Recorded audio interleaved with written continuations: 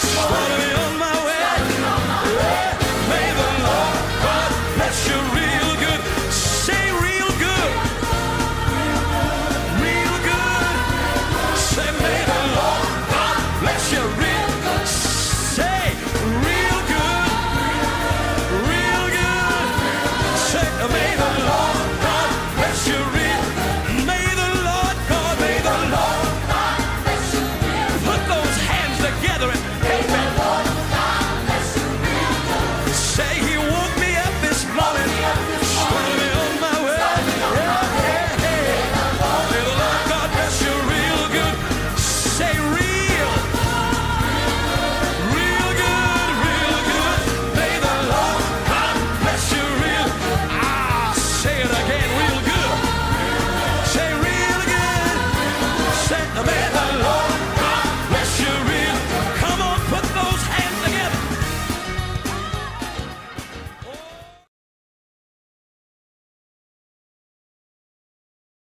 Good morning. Welcome to church. I am Sophia Bamingoli. Now briefly share with us highlights from last week's sermon. First of all, we are reminded that we must crave the sincere word of God that makes us grow, not the word that puts fear in our hearts or the one that makes us feel that we are in bondage. No, we should crave the word of God that places emphasis on the finished works of Jesus Christ. And then the 4 points that completes the oracles or the principles of Christ are teaching about different baptisms. The word baptism is baptizo and it means to be immersed in water. But in the new covenant, being baptized means being identified with Christ. This identification or this union is so deep that now God cannot see us outside Christ. The second one is laying on of hands, and God put laying on of hands in the church as a means of transferring power, and God will not want us to despise this. The third one is resurrection from the dead. As believers, no, not as believers, everybody's going to die someday. But as believers, we should not see death as a loss because we are going to enter into God's rest. God is going to give us a new body like that of Christ, and then we're going to be with him forever. And the last one is eternal judgment. The Bible says Christ has delivered us from the wrath to come. So therefore, we are not supposed to be afraid of the judgment that is coming because it's not coming on us. The judgment we are going to enter is to enter into the rest of God and to receive rewards from God. And then we learned 5 things that shows that we are still, or you are still baby Christian, or someone who is still dominated by the flesh. And then that is jealousy, being quarrelsome, comparing yourself to others, people with like unbelievers, and party spirit. But this is not to condemn us. No, this is just to point to us that we need to grow. And how do we grow? By feeding on the sincere milk of the word of God. Then finally, we learn that we have been clothed and enrobed with the righteousness of God, and therefore we are not sinners anymore. God has taken our sins away and given us the righteousness of Christ Jesus. So therefore, God has something to say to us today again. Stay tuned for the message.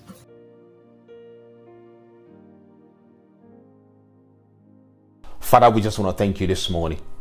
We want to thank you for a wonderful time of worship.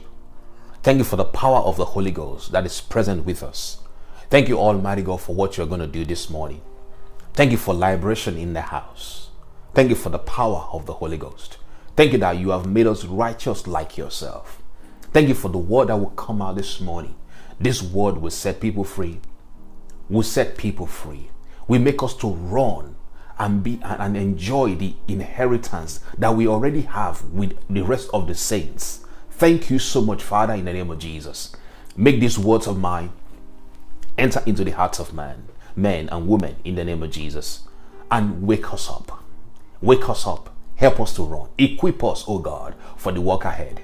Take all the glory, Father, in the name of Jesus. May these words, oh God, be sweet words to a thirsty soul.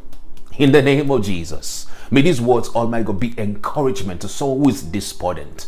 May these words, Almighty God, today be the word that somebody needs to receive his or her healing in the name of Jesus. Thank you so much, Father. We give you praise. In Jesus' name we pray. Hallelujah. Praise God forevermore. Today I will continue the message I started last week called Pierced by the Revelation of Righteousness. Pierced by the revelation of righteousness. You know, last week we started talking about spiritual growth. And one of the things we spoke about spiritual growth, we look at when somebody is a baby in Christ, what are the characteristics of what that they will exhibit. One of the things we mentioned was that a person will be dominated by the works of the flesh. This person will be dominated by the dictates of the flesh. And I said the keyword to take away is the word dominated. Dominated means this thing is ruling that person, is ruling the person's life, right? You know, the person is jealous or envious of other people. And the other thing I also mentioned is that this person is not yielding to the life of the Spirit. This person is not yielding to the life of the Spirit, which means when you look at the person's fruit that they produce outwardly, is like that of an unbeliever. You probably will not be able to see the difference so much between this person and an unbeliever, except the fact that maybe they go to church regularly. But it doesn't mean the person has not given their lives to Jesus. What it means is that they have not really understood who they are in Christ. And the last point we mentioned last week about the characteristics of being a baby in Christ is what? To not understand the doctrine of righteousness.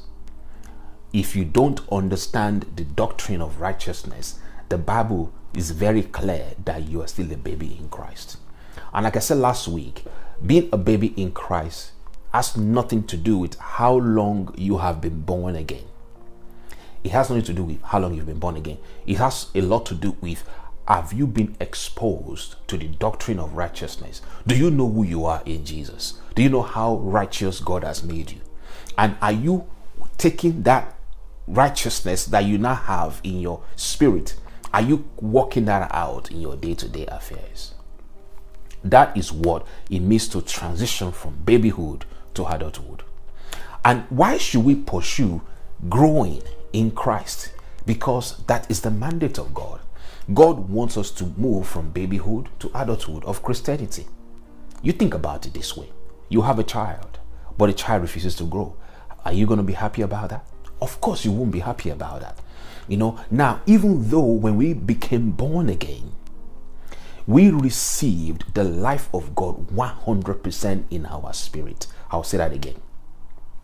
When you became born again, the fullness of the life of God has been imparted to your spirit, which means God did not give a measure of himself to me and give a quarter of himself to you. No, God gave of himself 100% into my spirit, which means the same spirit that is in Jesus is the same spirit that is in me, 100%. God did not give token and token and token. God gave each one of us the fullness of the Spirit of God. Okay, but the challenge is you have to learn to cooperate with that spirit. And how do you learn to cooperate with the spirit? The very first thing you need to learn is to study the word. When you study the word of God is a living word. Hebrews chapter 4 says that. It's a living word, an active word that will energize your life, that will power your life. As you study the word, when you assimilate the word into your system, it produces life in your spirit. Remember, your spirit is already alive to God. So as you study the word now, the word of God goes into your spirit and your spirit catches fire, as it were, and you begin to work that out in your life.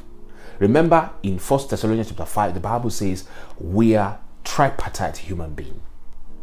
We are spirit, we have a soul, we live in a body. So this body you see here is not the real us. This body, when we need to check out of here, we'll go back to the ground. But our spirit is eternal.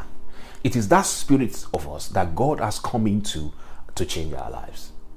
So in order for me, therefore, to make the Spirit of God that is in me to dominate my life, I have to study the word. That's why the Bible says we should sincerely desire the spiritual milk of the word of God, so that we may grow thereby. One way in which God has made available for his children to grow is through studying the word of God. Okay, now, but when you are studying the word of God, you must study the word of God in context. Don't study the word of God outside of Jesus. When you study the word of God, ask the question, this word that I'm studying, Is it based on the new covenant reality, or is it based on the old covenant? Because God has changed the covenant. God has done away with the old covenant as a means of obtaining righteousness with Him. God has made a new way available, and that way is found in no other person than Jesus Christ. So it behoves you and me to find out, what has God said about me? What has God declared me to be because of what Christ has done for me? That must be our lifetime quest. When we keep asking, when we keep searching, and when we keep making sure that the outworking of our fellowship with God is based on the merit of Jesus Christ alone. Praise God forevermore. So last week we spoke about those things. We spoke about being a baby means that you are still engaged in the works of the flesh, or what I call dominated by the mindset of the flesh, rather the mindset of the flesh. So it shows itself in jealousy, being jealous of other people's progress, or comparing yourself to somebody else, or being quarrelsome, or behaving like unbelievers, just doing things like an unbeliever would do. There's no difference between you and an unbeliever. Or getting into groups, I'm of this pastor, I'm of that pastor. God said all of that stuff there is essentially mindset of the flesh. The second part of the equation is not to allow the influence of the Spirit of God to dominate us. God said when you are displaying these emotions, or you are behaving, or like the outworking of the characters that you display is around this area, you are still a baby in Christ. And the third one is to not understand the doctrine of righteousness. So last week I ended when I was given an example about the righteousness that we have in Jesus, about why it is important, absolutely important, to understand the doctrine of righteousness if you want to grow. Do you understand what I'm saying? Okay, praise God. So what I want to do now is step into the topic of pierced by the revelation of righteousness. Now, if you look at the text that I just shared now, it is for your heart to be pierced, to be grasped, for you to be grasped by a thing called righteousness, a thing called the doctrine of righteousness. My prayer this morning is that your heart will be grasped, with the doctrine of what it means to be right with God. And the word used here is the word revelation. Righteousness is a revelation. It's a revelation that will come to your subconscious mind, that will come into your heart. And once your heart receives this revelation, your walk with the Lord will take on a new trajectory that you've never experienced before. In the text, Hebrews chapter 5, verse 12 to 13, the Bible says, "For you should already be professors, instructing others by now. But instead, you need to be taught from the beginning the basics of God's prophetic oracles. You are like children, still needing milk and not yet ready to digest solid food. For every spiritual infant, a baby, who lives on milk is not yet pierced by the revelation of righteousness." It means that if you don't want to live on milk, you need to allow your heart to be what? To be pierced by the revelation of righteousness. So last week I defined what righteousness means. So I'm going to define it again. Righteousness means to be as righteous as God Himself. And that may sound like heresy, but wait until we go through the conversation. Righteousness means for you, it means to stand before a thrice holy God without a sense of condemnation, guilt, shame, or inferiority complex. I'll define that again. Righteousness for you and I means the ability to stand before a thrice holy God without a sense of condemnation, without a sense of guilt, without a sense of inferiority complex, or without a sense of shame. It means to have a right standing before God, just like Jesus has. To have a right standing before God, just like Jesus has. Righteousness means the ability to stand before God without a sense of condemnation. It means the ability for you to come into the presence of God as a child of God, not as a servant of God. It means the freedom to come before your Father at any point in time and know that you will never be rejected. Righteousness is a sense of identity that God wants you to have. That means you can come before the highest throne in the universe and know fully well that you will never ever be rejected. Praise God forevermore. I hope that makes sense to you. That is what it means to be righteous. So we looked at a picture last week in the book of Zechariah chapter 3. I'm going to start from there. Let us read. Zechariah chapter 3 from verses 1. I'm going to be going to verses 7. So what I want to do today is I want to step in through this text, link it back to the new covenant, what it means to be righteous, and then we'll take it from there. Is that okay? Praise God. The Bible said, then the angel showed me Joshua, the high priest, standing before the angel of the Lord. The accuser, Satan, was there at the angel's right hand, making accusations against Joshua. And the Lord said to Satan, I, the Lord, reject your accusations, Satan. Yes, the Lord who has chosen Jerusalem rebukes you. This man is like a burning stick that has been snatched from the fire. Joshua's clothing was filthy as he stood there before the angel. So the angel said to the others standing there, take off his filthy clothes. And turning to Joshua, he said, see, I have taken away your sins, and now I'm giving you this fine new clothes. Verse 5. Then I said, that is Zechariah now, the guy who's seen this vision, said, they should also place a clean turban on his head, make him a priest.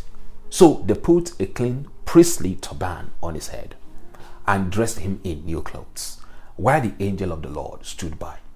Verse 6. Then the angel of the Lord spoke very solemnly to Joshua and said, this is what the Lord of heaven's armies says. If you follow my ways and carefully serve me, then you will be given authority over my temple. Keyword, you will be given what? Authority over my temple and its courtyards. And I will let you walk among these others standing there. So we want to go into this text and expound it a bit so that you can see the beautiful thing here. Now, the book of Zechariah was written. Everything in the Old Testament, by the way, points to Jesus. Everything in the Old Testament, types and shadows, points to Jesus. So how does this text points to Jesus, and what does it mean for us? Let's dissect it a bit. A couple of things to know. First of all, is when you look in this text, there are a number of things that I want to call out. Number one, Joshua that you see there is a type of the believer. This is a vision that was given to Zechariah, though this was alluding to the nation of Israel at that point in time. But you can take this text and see that this person who has the filthy clothes removed is a type of the believer who has been delivered from the kingdom of darkness into the kingdom of God's light. Okay, so Joshua is a type of the believer. The angel of the Lord, anywhere you see the angel of the Lord in the Bible with a capital A at the beginning, refers to the person of Jesus Christ. This is the pre-incarnate Jesus. This is Jesus Christ before he came into the world to be born as a baby. That is who he was. The angel of the Lord is Jesus. Now, the accuser, of course, is Satan, the one who is always accusing us and say, we are not good enough. We can't do this, we can't do that. God will not hear us. That is the accuser. Now, where is the location of this event? The Bible didn't say the location of the event, but we know that this event happened, in the spirit. It's a spiritual event that occurred.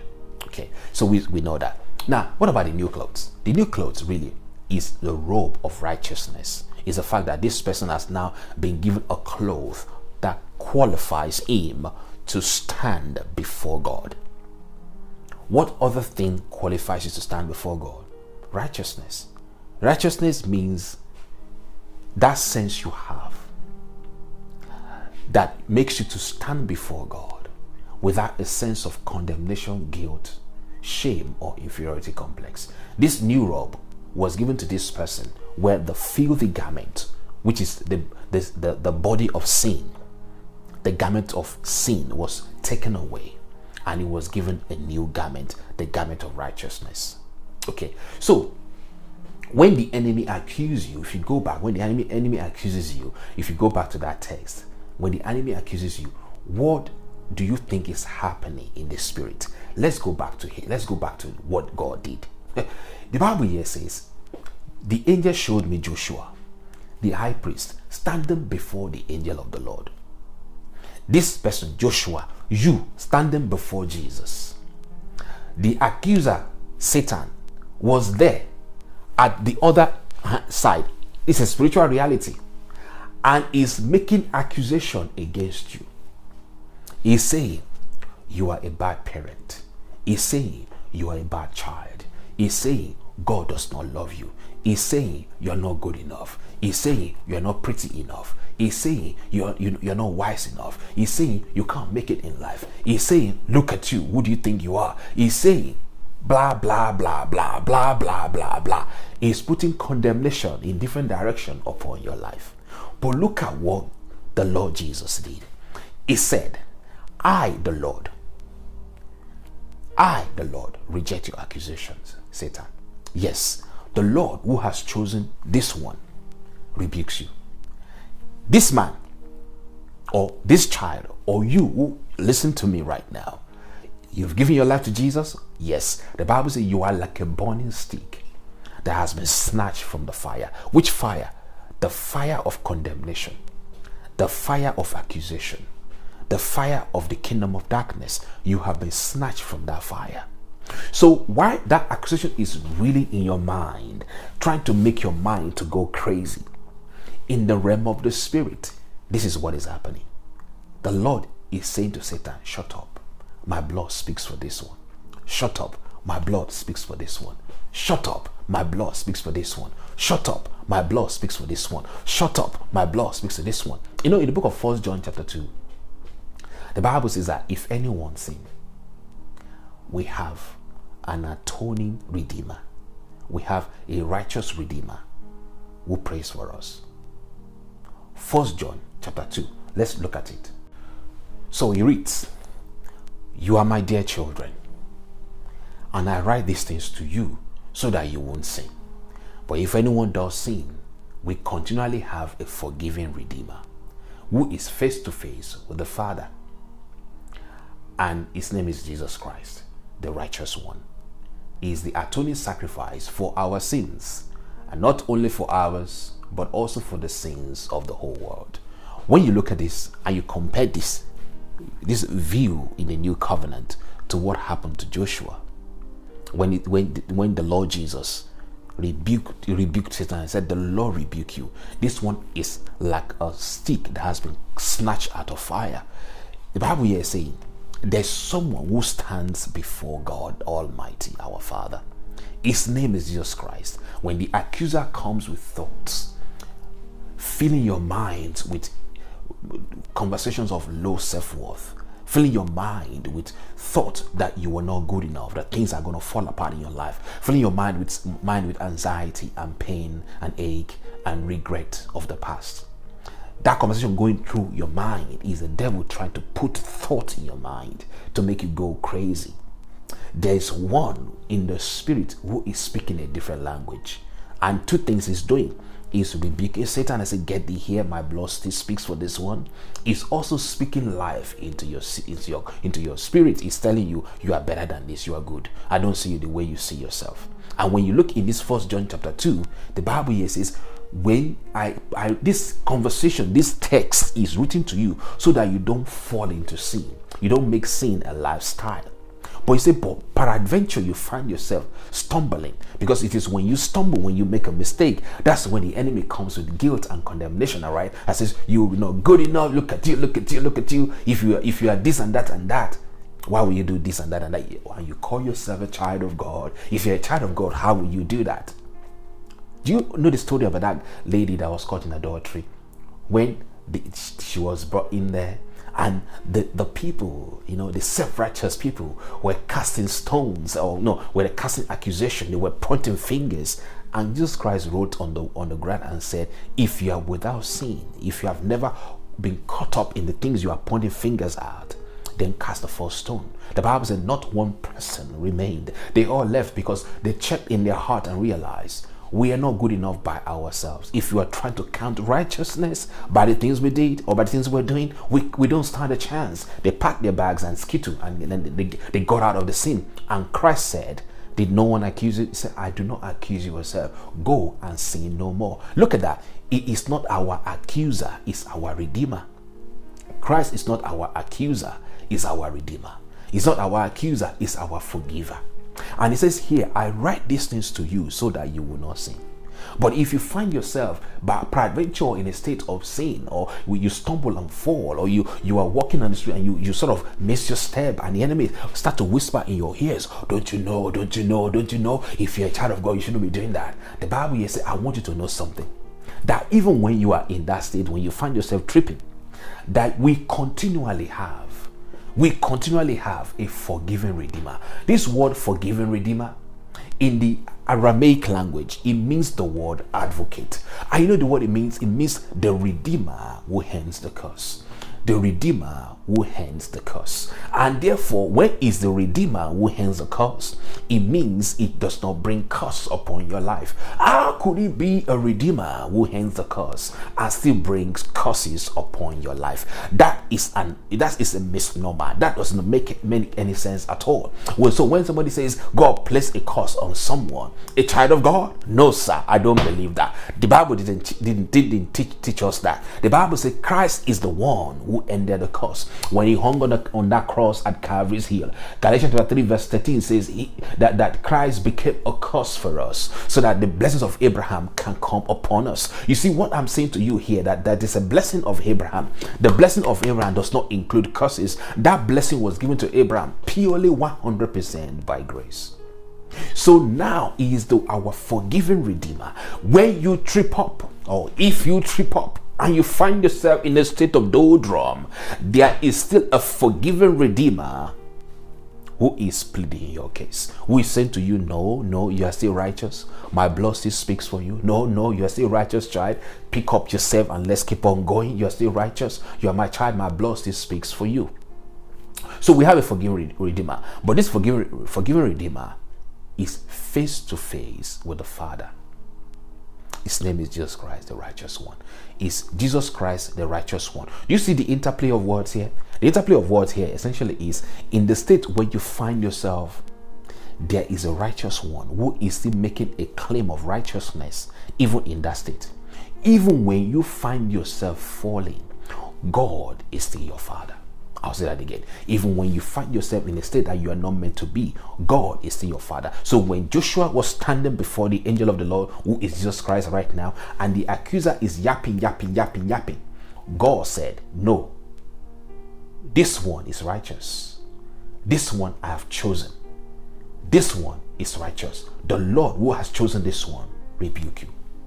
And that is what is going on in the spirit. Every time that the enemy brings thoughts of condemnation or guilt into your mind, I want you not to forget what Jesus Christ is doing in the spirit for you is that he is saying, no, you are still righteous. No, you are still righteous. I have chosen you. You are still righteous. The choice of you by God is not dependent on what you have done or left undone. The choice of God of you is an act of grace that he has done by himself. He made that choice. There was nothing in the text that we read earlier about Joshua that suggested that Joshua did something to qualify for being chosen. No, it was just that I chose this one. Therefore, the Lord rebuke you. Praise God. Now, if you go back to 1 John chapter 2 again, the Bible says this Jesus Christ, who is a righteous one, is the atoning sacrifice for our sins. Do you know what the word atoning sacrifice means? The Bible uses the word called the mercy seat. It means Christ is the mercy seat. Christ is the place of atonement for the sins, for our sin. So when the enemy is trying to place blame upon you, you should remind that thought that says there has been a satisfaction for my mistake, and that satisfaction was achieved by the man Jesus Christ. Praise God. The Bible here says Jesus Christ is the atoning sacrifice for our sin. The word atoning sacrifice is the satisfaction of sin, or the word mercy seat. It is our mercy seat. Praise God. Christ is our mercy seat, but not just for ours alone. is the atoning sacrifice of the entire world. What does that mean? There are three things we pick up from here. Number one, Christ is our forgiving redeemer. When we trip, there's one who is our forgiver, there's one who is our redeemer, there's one who is also our intercessor. He is praying for us. Praise God. Number two, he is the one who suffered in our place. He suffered in our place. He died in our place. And number three, he cleanses and shelters us. He cleanses and shelters us. That's what he does. So when we look at this text, we see the beauty of Jesus. So I want you also to go back to the story of Joshua. So you've seen that in the new covenant, what Jesus Christ is doing for you. He is the atoning sacrifice for your sin. He is the mercy seat for your sin. He is the forgiving redeemer even when you mess up. And he is the atoning sacrifice for the sins of the world. All right, we see that is what he is doing today. Today in heaven, what Christ is doing for you is that what is your forgiving redeemer. Right? He's the one who paid for the sins that you have done. He paid for them. In the eyes of God, they no longer exist. Number three, is also the payment for the sins of the whole world. What the world just needs to do is to receive him. So when we take this concept of Jesus Christ now in the new covenant and bring that concept back into this text, let's look at the way it's going to look, shall we? Now, okay, the Bible here says, the Lord said to Satan, when the accusation was going, ba, ba, ba, ba, ba, the Lord said to him, shut up, Satan. I reject your accusation. The Lord, who has chosen Davis, rejects your accusation and rebukes you. This Davis that you are looking at is a man. It's like a burning stick. He has been snatched from the fire of hell. He has been snatched from the fire of destruction. He has been snatched from the fire of sickness. He has been snatched from the fire of poverty. He has been snatched from the fire of low life. He has been snatched from the fire of anxiety and any form of negativity. He has been snatched from that fire. And you could say the same thing for you. Do you know that's what God is saying over your life? When the accuser comes into your mind, the word of the Lord over you is, you have been snatched from the fire of that. So don't give in to that. Don't give in to that. You say what God say back. You open your mouth and say, I have been snatched from this fire. You don't have a right over my life. I am healed. I'm blessed. I'm righteous because God has made me so. I refuse your negativity, Satan. I refuse your thought process. I refuse to accept it in the name of Jesus. That is the way to counter the lies of the enemy. Do you understand what I'm saying? You must open your mouth and say back, rehash back what God has said over that thought process. That is how you take thought captive. When the thought comes, say what God says about you. So you might not see this in the physical, but this is what God is saying in the spiritual realm. This is what is actually happening in this text, and this is a type of the believer. Okay, that's point number one we covered there. Let's go back to what God did again. Now, so enemy comes to accuse you. I want you to know, never forget, God sees you righteous and holy and blameless. He has made you also a priest unto him. What do we mean by that? Let's go back. Let's go back to this text here. In verse 3, the Bible says Joshua was clothing was filthy as he stood there before the angel because of the things he's done, right? But look at what God did. Verse 4. Take off this filthy cloth. How did I know that God has made us righteous? Verse 4 says, the angel of the Lord turned to Joshua and said, see, I have taken away your sins, and now I'm giving you these fine new clothes. I have taken away your sins. I have taken away your sins. The context that helps us to know that we are righteous is that our sins have been forgiven. You cannot lay claim that you can stand before God without a sense of guilt, condemnation, inferiority complex, or shame if you are sin conscious. If you are conscious of your faults, which was what was happening to Joshua in Joshua chapter 3, when the Bible says he was still standing before the priests, right, with that filthy clothes, and God had to take that cloth away. Do you know what that means? It means that even though the thought is coming into your mind, befuddling your mind with all sort of negativity and telling you you're not qualified, you're not good enough, and in the spirit, God is saying these truths that you cannot see, you can still stand before God with a sense of condemnation and guilt. you can stand. But God is not seeing you like that, but you are seeing yourself like that. You stand before God with a sense of guilt and condemnation. And God had to do something. God had to send this kind of message into you to rid your mind of that thought process. God had to say, come on, take that clothes away. I no longer see this person like that. You might be seeing yourself as filthy, as sinful, as not good enough, but God is not seeing you like that. God is not seeing you like that. God says, take away the clothes, the filthy clothes. So your filthy clothes have been taken away. And God says something when he took the filthy clothes away. Look at what he said. He said, see, I have taken away your sins. So the filthy clothes represent the sin consciousness, the consciousness of sin that you have, that you carry about it. I'm a sinner, I'm not good enough, God does not love me, God will not walk in my life. Those thought process, they are thoughts that represent filthy clothes. And God says, let's take them away. So he took them away and he made a proclamation and said, see, I have taken away your sins. And now I'm giving you a fine new clothes. Keyword, now. I have taken away your sins. And now I give you this new clothes. You cannot have sin taken away and nothing is given. Praise God. God took away our sins, but there was an exchange. God gave us what? Righteousness. He gave us this fine new clothes. God is saying the same thing to you. He's saying, the voice of accusation that you hear is not coming from me.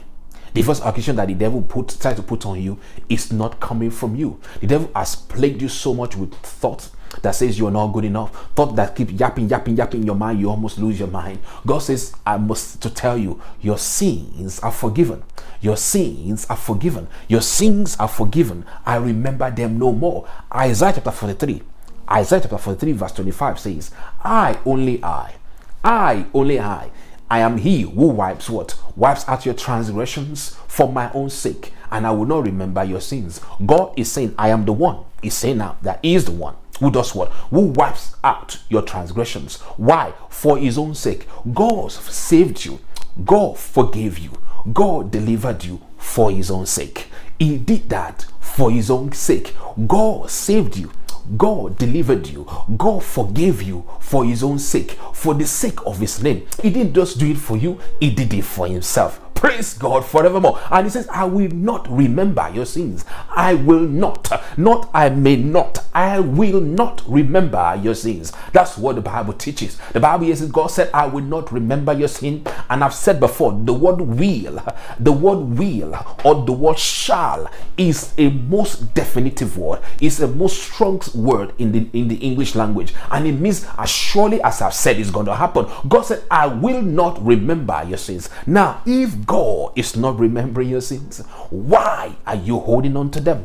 Why are you sleeping with them? Why are you hugging them? Why are you taking a stroll in the park with them? God says, I will not remember your sins. Don't keep looking back. Don't keep looking back and say, oh man, look at what happened 5 years ago. God does not even remember. Look at what Hebrews chapter 8 verse 12 says in the KJV. The Bible says, for I will be merciful to their unrighteousness, and their sins and their iniquities I will remember no more. Again, I will remember no more. Again, I will remember. Say with me, God does not remember my past. Say it again. God does not remember my past. Say it like you mean it. God does not remember my past. I don't have a past. I don't have a past. I don't have a past. They don't exist. Why? Because the slate has been wiped clean. Romans 8:1 says, and there's therefore now no condemnation to them who are in Christ Jesus. No condemnation. Because why? You are in Christ Jesus. In Romans 8:1, the TPT says, so now the case is closed. We have brought this whole conversation to a conclusion. What is the conclusion? There remains no accusing voice of condemnation against those who are joined in life union with Jesus, the Anointed One. There's no accusing voice of condemnation. You know this word, no accusing voice, it means not one is allowed. Not one accusing voice is allowed to function in your life. So when that thought comes to you and say, oh, you're not good enough, look at you, look at that, that is not the voice of God. Remember what God is saying in the spirit? He's saying, the Lord rebuke you, Satan. This one has been snatched out of fire. Praise God forevermore. Now it's up to you. Will you receive that? Will you receive that as the word of God? No one can condemn. No one can condemn or should condemn those whom God has justified. God is the one that has justified you. Romans 8:33 in the Amplified Version says, who will bring any charge against God's elect? That is his chosen one. You see what the word? The chosen one. It is God who justifies us. It's God who declares us blameless and puts us in right relationship with himself. Now, I want you to look at this text, Romans 8:33 again. Who will bring any charge? Who is allowed? Who is qualified to bring any charge, whatsoever charge, whatsoever condemnation, whatsoever guilt, whatsoever accusation against those whom God has chosen? The word here is elected one, chosen one. If you go back to that Zechariah chapter 3, we looked at earlier, what did God say to Satan? God said, the Lord who has chosen Jerusalem, the Lord who has elected Jerusalem rebukes you. So you can see this text is saying, God, when God chooses you, he rebukes the devil on your behalf. He rebukes and rejects accusation of the enemy on your behalf. He does that. So when the Bible says who can bring a charge against God's elect, it's essentially saying nobody can do that. Why? Because in the spirit, God rejects every claim that the enemy makes. God rebukes the devil for your sake. He does that. Why? Because he has justified you. The Bible says it is God who justifies. Now, another word I want to call out here is the word justifies. You know, justifies here means just as if you have never sinned. Justifies means just as if you have never sinned. Just as if you have never sinned. But do you know justifies in this text is a present continuous? It means God did not just justify you when you became born again. He continually justifies you. Oh, you know what that means? It means when the thought is coming, when the condemnation is coming, you can go to the courtroom of heaven and say, no, I have been justified. I was justified yesterday. I'm justified now. I'll be justified tomorrow. That's why the Bible says no one can lay a charge against you. Not in the court of heaven. It's not going to stand. Why? Because it's the Lord himself who justifies. The Lord has justified you. He has put you in right relationship with himself. I want you to look at this. Say it with me. God constantly declares me in right standing with himself. Let's say that again. God constantly declares me in right standing with himself. God constantly declares me to be in right standing with himself. Praise God forevermore. So let's go back to verse 5. Let's go back to verse 5. Verse 5 says, so they put a clean turban, a clean priestly turban on his head and dressed him in new clothes while the angel of the Lord stood by. What does this mean for us under the new covenant? Well, the word turban, what is the use of the word turban? The turban is a headdress, is a headgear. This is something that the priest in those days will wear. So as part of the attire of the priest, the attire of the priest is actually not complete unless he has a turban on his head. So in this text, you could see that Joshua was given a robe of righteousness, but there was no turban on his head, which means his dressing is not complete. All right, you're going to get in a moment. His dressing is not complete. So God gave him what? A turban. And that turban means his dressing is not complete. So you stand before God complete, lacking nothing. You stand before God complete, lacking nothing. Why? Because he is your completeness. God himself completes you. So when you give your life to Jesus, when you stand before God, you stand complete, you lack nothing. You don't have a sense of inadequacy, a sense of inferiority complex. And that is righteousness. Righteousness means you can stand before God without a sense of guilt, condemnation, inferiority complex, or shame. To have an inferiority complex is to come to God with a servant mindset. Let me explain this to you in a different way. If you have a child, and your child has to come to you begging and peeping to come to your house, or tiptoe to come into your room, then that child is a servant. Even though that child might be bearing your name, but that child is a servant. When we come to God, the Bible says we should come boldly to the throne of grace. We should come what? Boldly to the throne of grace, where we can receive help in time of need. So it is when you are in time of need, God is even saying, come boldly. I don't understand whether you get what I'm saying. When you find yourself inadequate, when you find yourself not good enough, when you find yourself unqualified, that is the exact time that God said, come boldly into the throne room of grace. Come boldly into the throne room of grace. Will you do that this morning? Will you choose to come boldly to the throne room of your Father, knowing that nothing in this world will ever separate you from Him? God wants you to come boldly. So they put a turban upon his head. Now, the turban now makes him to be what? A complete priest. The Bible calls it a priestly turban was put upon his head. So what this means for us as a new covenant creature is not only are we complete to stand before God, God has also brought us into the priestly office. The Bible says we are a royal priesthood, a holy nation, set apart to declare the glory of God. That's who we are. We are a royal nation. We are a royal priesthood. We are royalty, who is also a priest. Why? What does a priest do? A priest stands in the gap for the people. A priest is an intercessor. A priest is a representation of God to the people. What does that mean for you? It means in your family, you are representing God in your family. You are representing God to your generation. You are representing God to people in your office. When some things are going down in your office, because you are there, you can kneel down and pray and say, no, I forbid this in the name of Jesus. When things are going around in your neighborhood, you can say, no, I'm a priest of God. I stand here and I forbid that in the name of Jesus Christ. Now, here is the question. Do you do this because you qualify by works you've done? Absolutely not. You did not do this. You're not doing it. You cannot do this because you qualify by action, by the works you are doing. You are doing this because somebody qualified you. Let me show you a scripture that will help you. Revelation chapter 1, verses 5 to 6 says, in the Amplified Version, it says, and from Jesus Christ, the faithful and trustworthy witness, the firstborn of the dead, and the ruler of the kings of the earth, to him who always loves us, and who has once and for all freed us or washed us from our sins by his own blood, his sacrificial death, and formed us into a kingdom as his subjects, priests to his God and Father. To him be the glory and power and majesty and the dominion forever and ever. Amen. This scripture is so beautiful. Okay, but I'm running out of time. Okay, but let me show you what it says. Bible here says, to him who always loves us. Oh, Father, thank you so much that you always love us. Thank you, Father, that you always love us. There's no time, not one time, that God does not love us. Even when you mess up, even when you made a mistake, God's love for you is not hinged on what you have done and what you haven't done. To him who always loves us.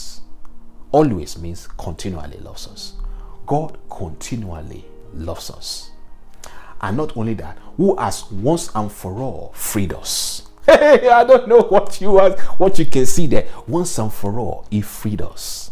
Freed us from what? From the accusation of the enemy, from the kingdom of darkness, from the power of the enemy, from the guilt of sin, from the power of sin. He has once and for all saved us. He has done it in the past. He has already done it. He is not trying to do it again. It has already happened. The one who has once and for all freed us from our sins. How did he do it? By his own blood. Say with me, the blood of Jesus speaks for me. The blood of Jesus always speaks for me. One more time. The blood of Jesus always speaks for me. Praise God forevermore. And now he just didn't do that. He didn't just save us. Then he took us from that murky clay, washed us, cleansed us, purified us, and then he put us in an office, the office of the priest, so that we can now be intercessor for the people. Do you see how grace has worked in our lives? Grace has brought us from the backwaters of life and made something beautiful with our lives. God did not just wash us and clean us and make us good. He brought us into his own family and gave us an office as a priest to function in that office. What we don't qualify for, we receive. And that is the absolute shocking truth about grace. God brought us from the backwaters and brought us to the front line and said, now you are my son. Now you are my daughter. Now you can pray for those people that did you bad. Now you can pray for those people that didn't treat you well. You can pray for them because my grace is there to save them. God brought you from the backwaters and brought you to the front and made you what? A priest unto himself. So you can issue commands as a king. You can intercede for others. Praise God. The last part of this in verse 6 says, then the angel of the Lord spoke very solemnly to Joshua and said, this is what the Lord of heaven's army says.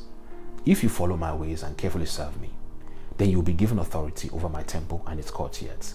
I will let you walk among these others standing here. This one I'm going to spend a couple of minutes to explain it, because when you see here, you almost think as if he's saying, under the old covenant, this is all right. He's saying, if you do this, I will do this. If you do this, I will do this. And that's the purpose of the law. The law basically says, if you do this, then I will do this. When God gives them the law, in the book of Deuteronomy, he says, if you do this, then I will do this. But under the new covenant, we are not doing it to become. We are, and therefore we do. Totally two different things. Because of the faithfulness of Jesus, we step into this reality without any form of works. I'll say that again. When it says here, if you follow my ways and carefully serve me, then you will be given authority over my temple. Authority over my temple. But what did we get in Jesus? In the book of Matthew chapter 28, Jesus Christ said, I give you authority. What did we do to get our authority? Nothing. Nada. Zilch. We didn't do nothing to get the authority. The authority was given to us as a product of grace because of what Christ has done. Christ won the victory. He gave us the authority. Do you see what I'm saying? So if you look at this text, you can look at it with the mindset of the new covenant and look at that this text is saying, this is what the Lord of heaven's army says. Because you are in Christ, you now have authority over the temple of God. And you are able to walk among the spiritual. What does that mean? You see, this text was a picture that was given, but when this guy was with the angels and the angel of the Lord, it's a spiritual engagement. What God is saying to you here is, because you are in Christ and Christ has given you his authority, by virtue of the authority of Christ on the earth that you now carry, you are able to wage war in the realm of the spirit and you win, which means you are not an ordinary person. Stop looking at yourself like an ordinary person. If a problem is going on in the world, you can kneel down right there in your house and decree and issue a decree as a king and intercede as a priest and walk in the realm of the supernatural. Why? Because that is your birthright. That is what you have been given in Christ. Jesus Christ said, I will give you authority to tread upon serpent and scorpion. Serpent and scorpion is not talking about physical serpent and scorpion. It's talking about demonic power, that you can rule over demonic authority using the authority of Jesus over them.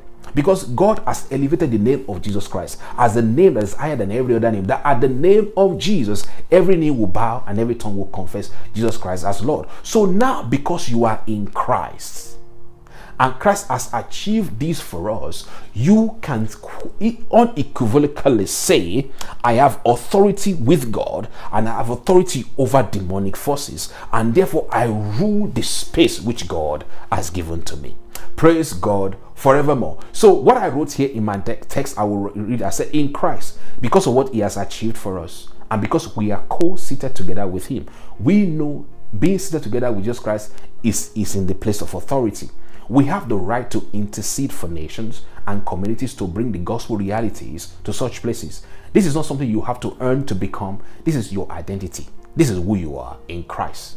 So the way righteousness was given to Joshua as a gift is the same way it has been given to you. And the purpose of that righteousness, as I conclude, is so that you can be able to walk in the authority that Christ has given to you.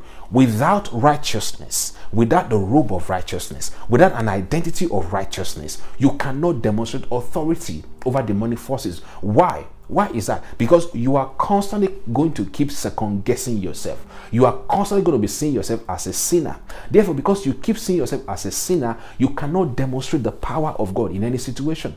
So that's the reason why God wants you to get away from what? Sin consciousness. Seeing yourself as a sinner.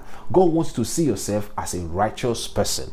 The way righteousness was given to Joshua in this Zechariah chapter 3 without him doing anything, is the same way righteousness was given to us in Christ without us having to do anything. We don't earn righteousness by works. We believe unto righteousness. We believe in the finished work of Jesus Christ, and the Bible says we are declared righteous. Praise God forevermore.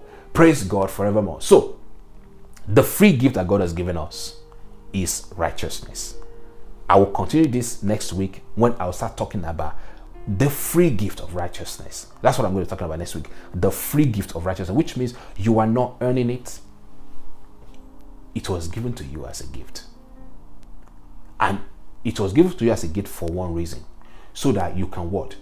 You can have authority over the temple of God and over its courtyards. And you can walk among the spiritual. When you became born again, you got translated from the kingdom of darkness into the kingdom of God's dear Son. Your position now, your identity right now, your walk right now is a spiritual walk. But as you understand righteousness here, you are going to be able to enforce what is already yours in Christ. The authority that has been given to Jesus has been delegated to you and I. But God wants you to use that authority in your office, in your work, at your workplace, in your business, in your house. God wants you to demonstrate His righteousness, His authority everywhere that you go. But the only way to demonstrate that is to embrace this free gift of righteousness. So next week, I'm going to be teaching about the free gift of righteousness.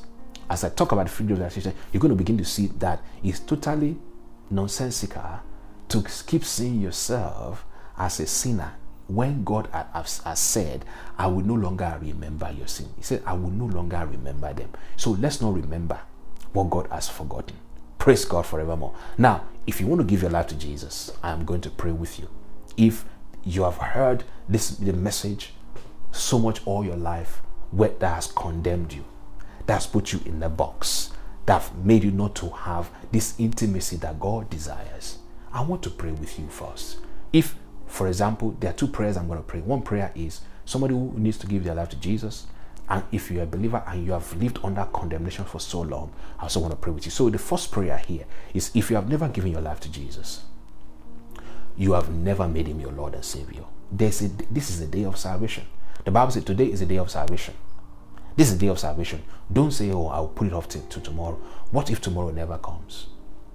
So today now you've heard the good news, how God has given believers a robe of righteousness. But for you to qualify for that robe of righteousness, you have to give your life to Jesus. And how do you give your life to Jesus? It is very simple. The Bible says, if you believe in your heart that Christ died for you and that he was raised again after the third day, the Bible says if you can confess that with your mouth, the Bible says you're saved. So what I will do now is I will ask you to repeat after me some words.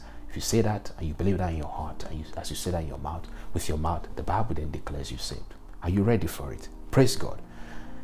Say with me, dear Lord Jesus, I thank you for your gift of righteousness. Thank you that you came and you died in my place. I believe that after 3 days, you were raised from the dead for my justification. Thank you for dying in my place.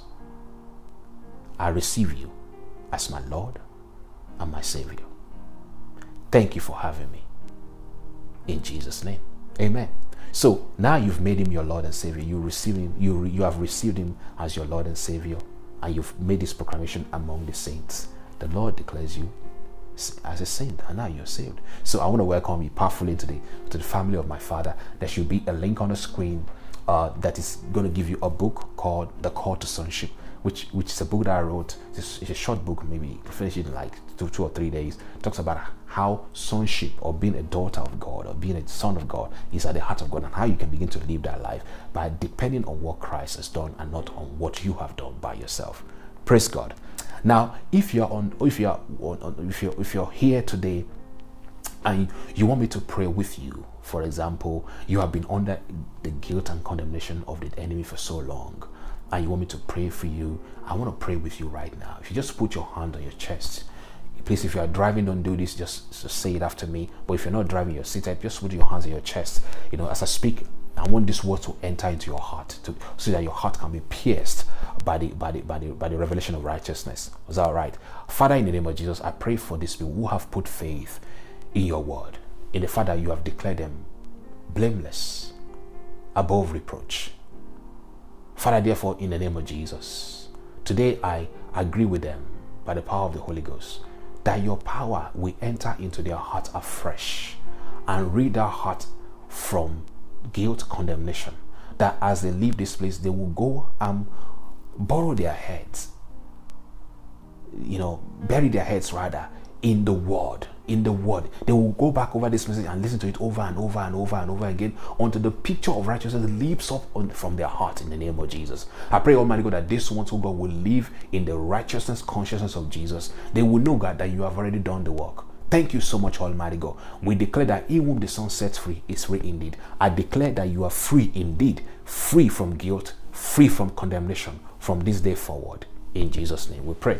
Amen. Praise God. Thank you so much for joining. Now that's about how much we can cover today. I want you to know that God is with you, God is for you. A couple of things I just want to say is that please do make effort to come to midweek service. Midweek service is just been awesome. It's just been awesome. We've been having fun with the Lord. Make it a time. It's 6 o'clock UK time. And if you can't join, try and catch up with the replay. The replay will always be on our YouTube channel. I think either in that same night when we finish, or the next day you see it on YouTube channel. Listen to it. Get a notepad. Take notes. Go into the word. Study the word. Your life will not remain the same. I'm challenging you. Let's make this year a year where we study the word of God like we've never studied before. The word of God is a lamp unto our feet and a light unto our path. It will work for you. Praise God forevermore. By the way, if you want to give to the church, if God is laying in your heart to be a partner for the church, remember now we have our own bank account. We've been able to open a bank account at last. So the guys will show it on the screen. Please, if God is laying in your heart to support us, you see the link on the screen. You can either pay directly using your bank app, or you can pay through PayPal. The Lord will bless your giving in the name of Jesus. All right, Father, oh Lord, I just want to thank you, oh God, for the gift of life. Thank you for your people that have patiently, stood and sat and listened and took note and brought into the light this morning in a different way. I pray, Almighty God, that the words that they've heard today, oh Lord, will not be stolen from their heart, that they will run with this word for the rest of this week, for the rest of their lives in the name of Jesus. And Lord, as we go now, we know that you are with us. We know, Almighty God, that you are going to carry us as you have always carried us. Thank you so much, Heavenly Father. Lord, we give you praise. In Jesus' name we pray. Thank you so much for being part of the church. God bless you. And please, I'll see you next week. Do invite somebody to church. God bless you. Thank you for joining today's service. We hope that you were blessed. For love offering, you can give to the church by using the bank details on your screen. You can also use PayPal by scanning the QR code flashing across your screen. God bless you as you give cheerfully. We hope to see you every Wednesday for midweek service at 6 p.m. UK time, every Saturday for prayers at 6 a.m. UK time, and Sunday mornings at 8 a.m. UK time. The replays for today's service will be available across all our social media channels at 10 a.m. UK time. Please subscribe to our podcast and YouTube channels and like, comment, and share the messages. Also follow our social media pages to remain informed on all our activities. You can find the links to all our social media pages on the website at www.thelighthouse.org, or you can click the link in the description box below. Remember, this is our year of exceeding growth. How would you like to wear faith-conscious and identity-rooted messages that challenge every negative thought and reinforce the righteousness of Jesus in your life? Turns out you can. The Lighthouse Church will soon be launching its online store where you can purchase various items that reinforce God's word in your mind. We hope that this news brightened your day. It sure brightened ours. Oh, lift your hands wherever you are and let the church. Hey, amen. Let the church say, God has spoken. Hallelujah. Let the church say, all we needed was a word from the Lord. We've got it, so let the church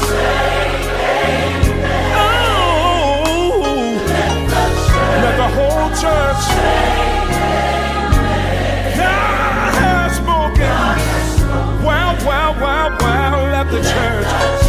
Let the church say, let the church say, man. Oh, I need you to say it when your dream's about to die, knowing that God is not a man. He just can't lie. In spite of what the devil does, know you've got a word that has come from above. Faith must be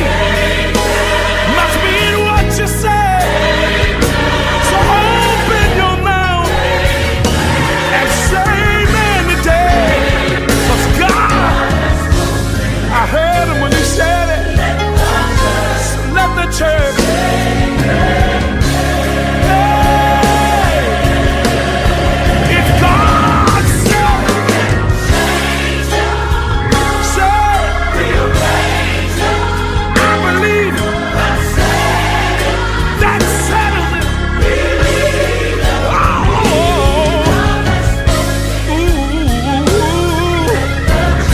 Let the church say, let the church say.